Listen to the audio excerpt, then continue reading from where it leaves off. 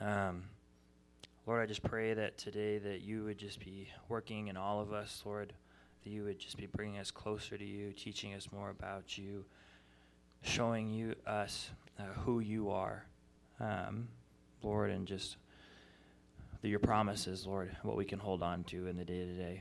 So I just pray you'd be speaking through me, that you would just use me as your vessel this morning. I am nothing without you, and I need you to speak. So Lord, I just pray that you would this morning. Your sins let me pray. Amen. Well, cool. Well, my name is Ben. I am the youth pastor here at the Hope Center, so I'm not used to being up here in front of you. Jared is celebrating Thanksgiving with his family over in Oregon. His son is working on. He's in school, and he couldn't get time off, so he went to go see him. So you're stuck with me this morning, but I'm excited to be with you all. The title of my sermon this morning is The Pathway of Gratitude. And we're talking about that because it's Thanksgiving, but also because I just feel like gratitude is the start of what God calls us to. And it's the start of what the life that he's made us for, I would even argue. So I'm really hoping there's some good things for all of us in this morning. But how many of you can remember times when you were really grateful? Yeah, it's really easy. It was Thanksgiving, okay? The time when I was really grateful was when I got my first speeding ticket, okay? So Jim was up here, and he's like, do you have a sin that, like, you just have a hard time giving up? My new wife, would tell you that's something I really struggle with is speeding. I'm not very good at going the speed limit. I'm confessing that. I'm bringing that to the Lord. So, but simply put, I remember being 18 years old. It's my 18th birthday, and I had a bunch of friends over. And you're 18. It's a celebration of your birth, and everybody's just having a good time. And I remember my friends wanted to kidnap me and basically take me to go do some fun stuff throughout the town that day. And my mom, I remember the one thing she said, she's like, Ben, just don't get in trouble. That's all I ask. Just don't get in trouble. Classic mom. So I get in the car, and we do a bunch of crazy stuff. Like, we jump off a bridge into a river. We have a bonfire. We're just hanging out. Well, I did have a curfew still because I was still living with my parents. And I'm just like, oh, no, I'm going to be so late. And my brother's with me. So he's 16. So we get in the car, and I am just flooring it back home because I don't want to get in trouble with my mom. My heart was in the right place, right? Okay? So I'm going 16 to 45, and all of a sudden I see the lights blare behind me, and I pull over, and I am just like, my mom is going to kill me. Like, this is bad. Like, oh, man. And my brother, he is sitting in shotgun, and he is laughing. He's having the time of his life. He's like, this is great. I get to be here for my brother's first ticket. I'm so excited, you know. He probably was going to get his phone out and video it. Anyways, the police officer comes over. He asks for my license registration, and I give it to him. He's like, what are you doing? I was like, I'm just driving home. He's like, you're going pretty fast. I was like, yeah, I was trying to go home. And he goes, and he leaves, and oh, man. This is vulnerability time, guys, okay? I'm 18 years old. I started crying in the middle of my car because I was just, my mom was going to kill me. I knew. She was. And my brother is just dying in laughter.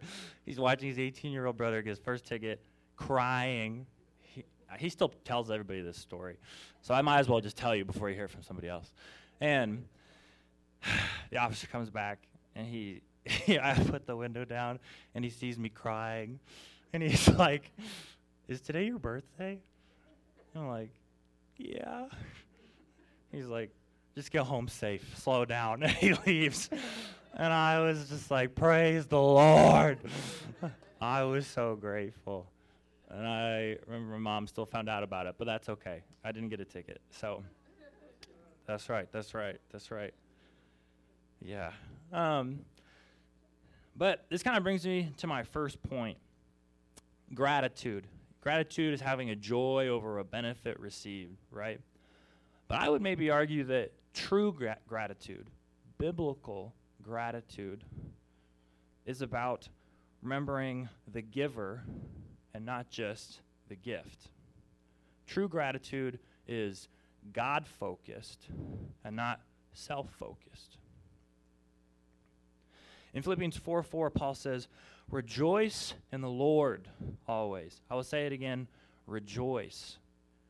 You're not rejoicing over the gift you have. You're rejoicing over what the Lord has done, what the Lord continues to do, and what the Lord will do. It's God-focused.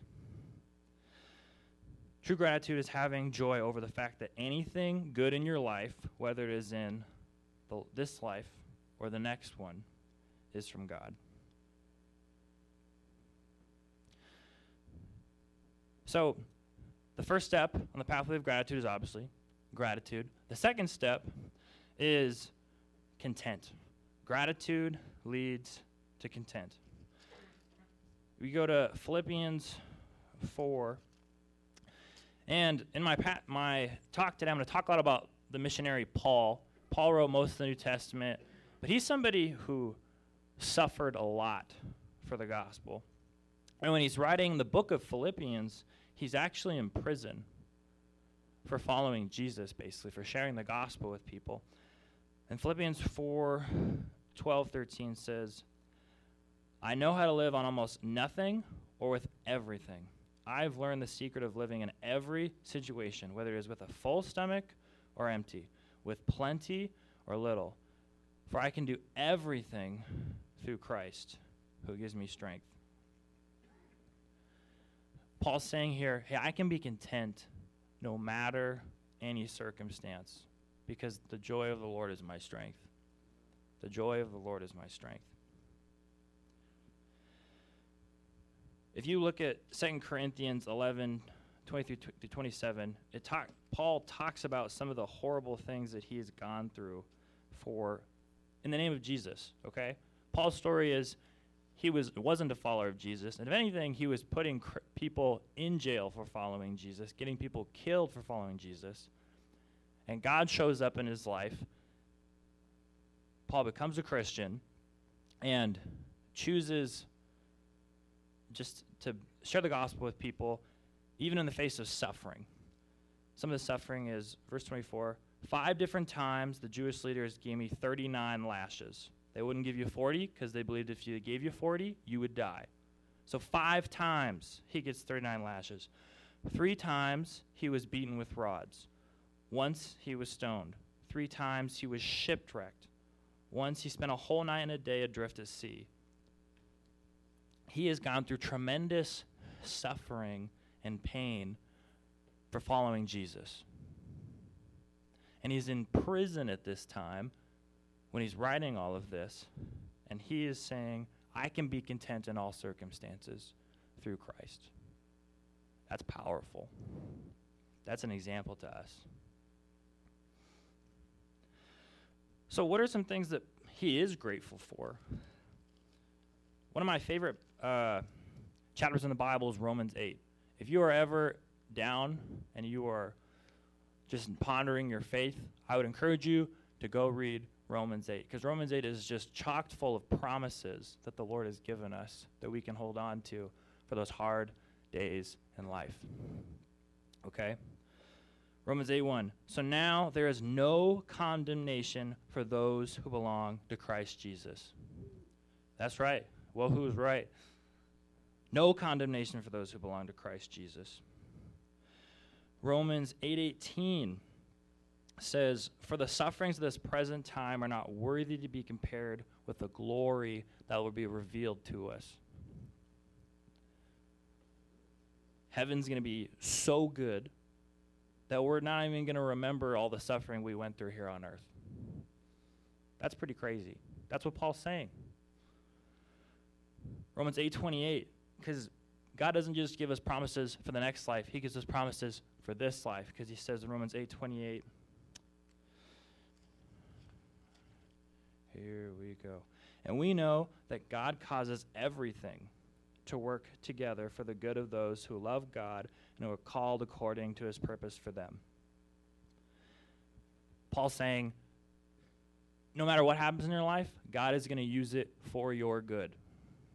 No matter what happens in your life, God is going to use it for your good. I remember the first time I read that, I was like, that's a huge promise, okay? Because it's not only about what others do to you, it's even in your own sin, okay? God could somehow still use that for good, for the good of those who love him. That's crazy, all right? That's nuts. But that's how powerful God is. He's unstoppable.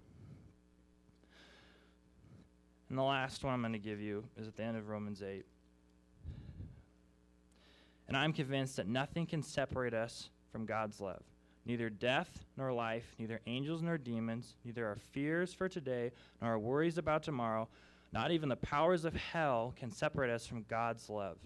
No power in the sky above or in the earth below, indeed, nothing in all creation will ever be able to separate us from the love of God that is revealed in Christ Jesus our Lord. Amen. Amen. Nothing can separate you from his love. Anything you do, anything somebody else does, doesn't matter what the government does, doesn't matter what circumstances are in your life, he loves you. For rich or for poor, okay, in sickness and in health, in death do us part, all right? I just got married, so I memorized that, all right? But that's the love he has for you. And that's the reason that the Bible says, hey, marriage, this is supposed to be my metaphor, my illustration to you of my love for you. I will love you no matter what, whatever the circumstance, all right? And that's why Paul can be content. That's why Paul chooses gratitude.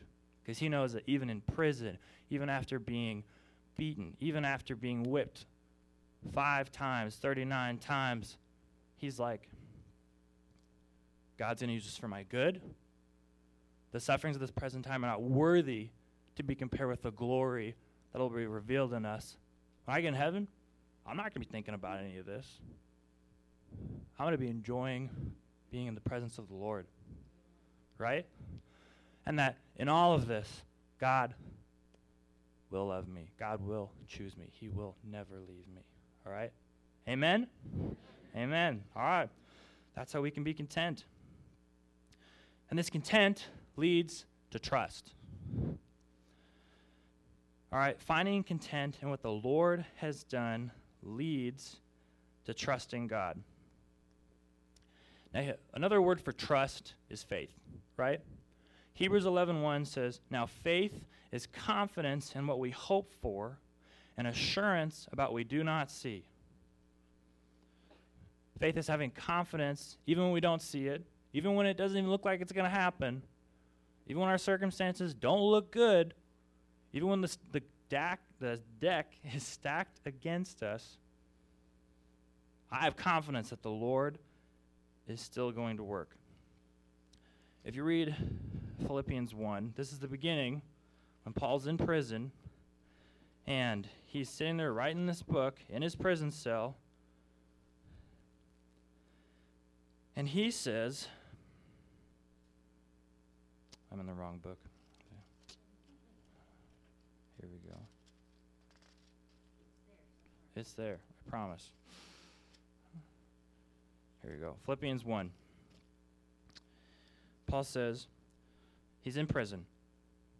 For I fully expect and hope that I will never be ashamed, but that I will continue to be bold for Christ, as I have been in the past.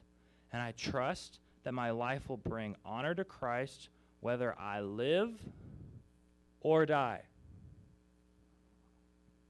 For to me, living means living for Christ, and dying is even better. But if I live, I can do more fruitful work for Christ. He's in prison for this stuff, and he's already contemplating if he gets out, he's going to do more. What? And he's even contemplating, hey, if I die, I got to go be with Jesus. which for the sufferings of this present time are not worthy to be compared with the glory that will be revealed to us. But if I live, I got to go share the gospel with more people. Amen.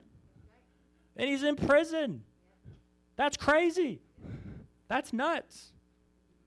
I mean, that is just like perseverance. That is trust, okay? He is so grateful for what God has done. He's so content in what God is doing and has done and will do, because he has having faith that he trusts the Lord, even in his darkest hour. And he's thinking about when he gets out, the more good he can do. That's crazy. That's just nuts. And this trust leads to our obedience. Okay? Proverbs 3, 5, and 6 says, I should have just written this down.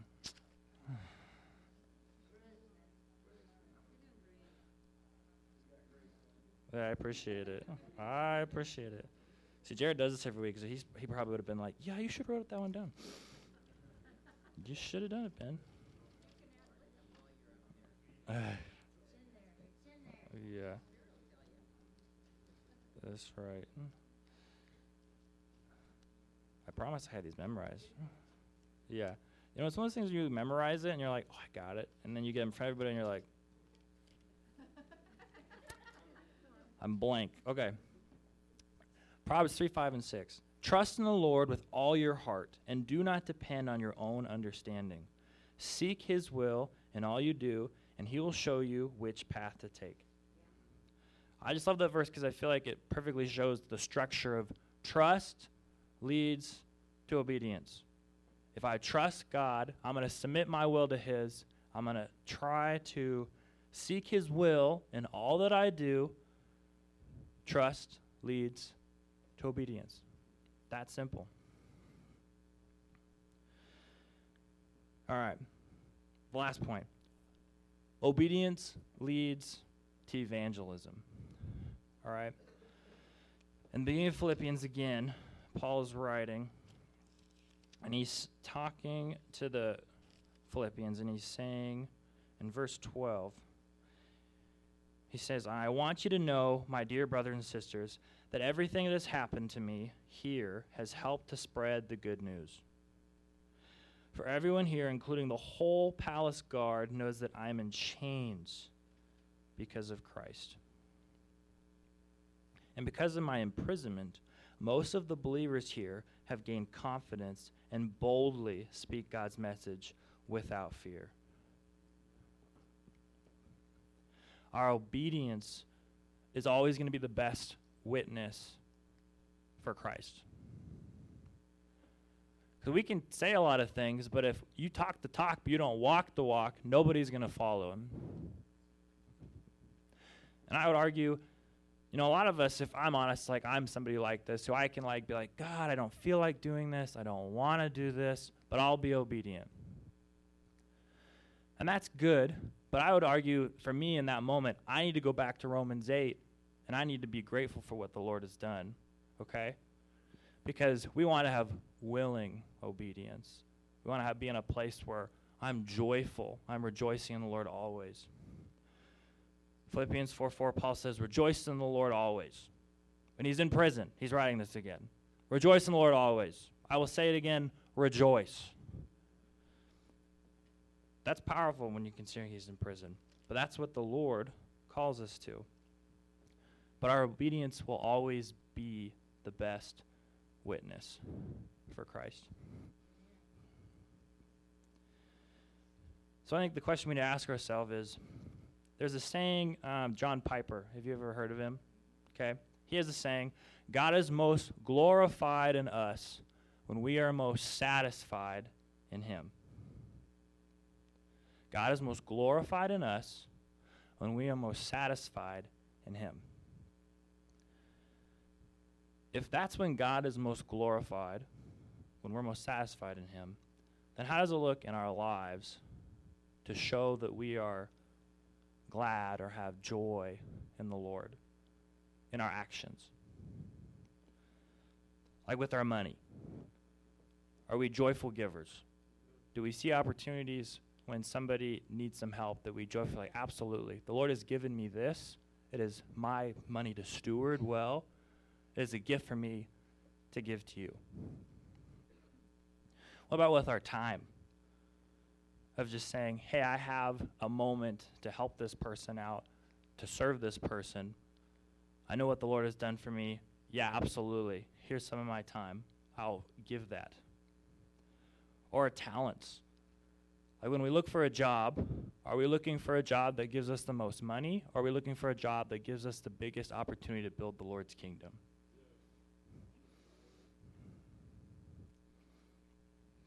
It all starts with gratitude. Because I feel like gratitude puts us in that headspace.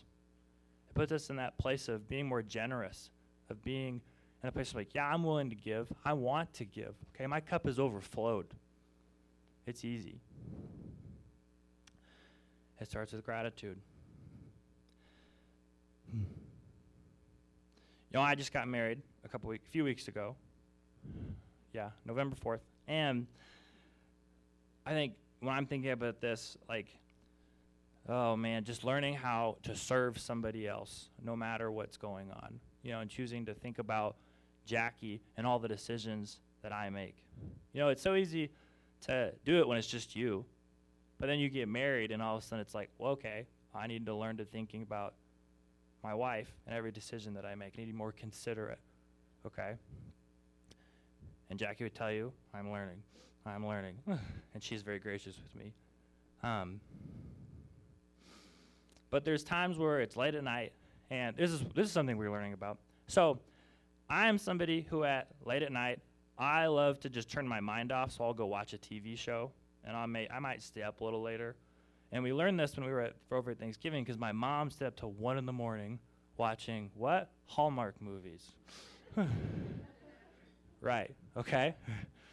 And Jackie was falling asleep on the couch, because Jackie goes to bed at 9:30 if she can. And then she gets up at 5 in the morning, which I'm not about that. But I'm learning that at night, hey, it's good for us to go to bed together so we can pray and then go to bed together. So I need to serve her and work for what's best in her schedule, and I need to go to bed earlier, which has been tough because I, like my mom, because I grew up in this way, I want to stay up and watch something to turn my mind off before I go to bed, right? But I'm just saying, if I have that attitude of gratitude, if I'm choosing gratitude off the bat, it's much easier for me to see, oh, I need to be a better husband. I need to serve Jackie. So this leads to my last point. Gratitude is a choice. Gratitude is a choice. So every day, we need to decide what we're going to do. And I really think sometimes we forget Romans 8, and we forget all these promises that the Lord has given us. And if we take time, I would encourage you this week. We just had Thanksgiving. We talked about being grateful. Go read Romans 8. Go read about what you have to be grateful for, we all have to be grateful for, and what we're looking forward to. Okay? But gratitude is a choice. Let's pray. Dear God, I just thank you for this day. Lord, I just thank you for your word. I just thank you for everything that you've done for us, for everything you will do for us. Lord, I just pray that we would be grateful. We would choose gratitude. Yeah, Lord, we have so much to be grateful for, and that's where our heart gets in the right place. That's where we become more like you. That's where we find the life that we were made for. It starts with gratitude, being grateful for what you've done. I just pray that we would do that this week and continue that for the rest of our lives. In your sins, we pray. Amen.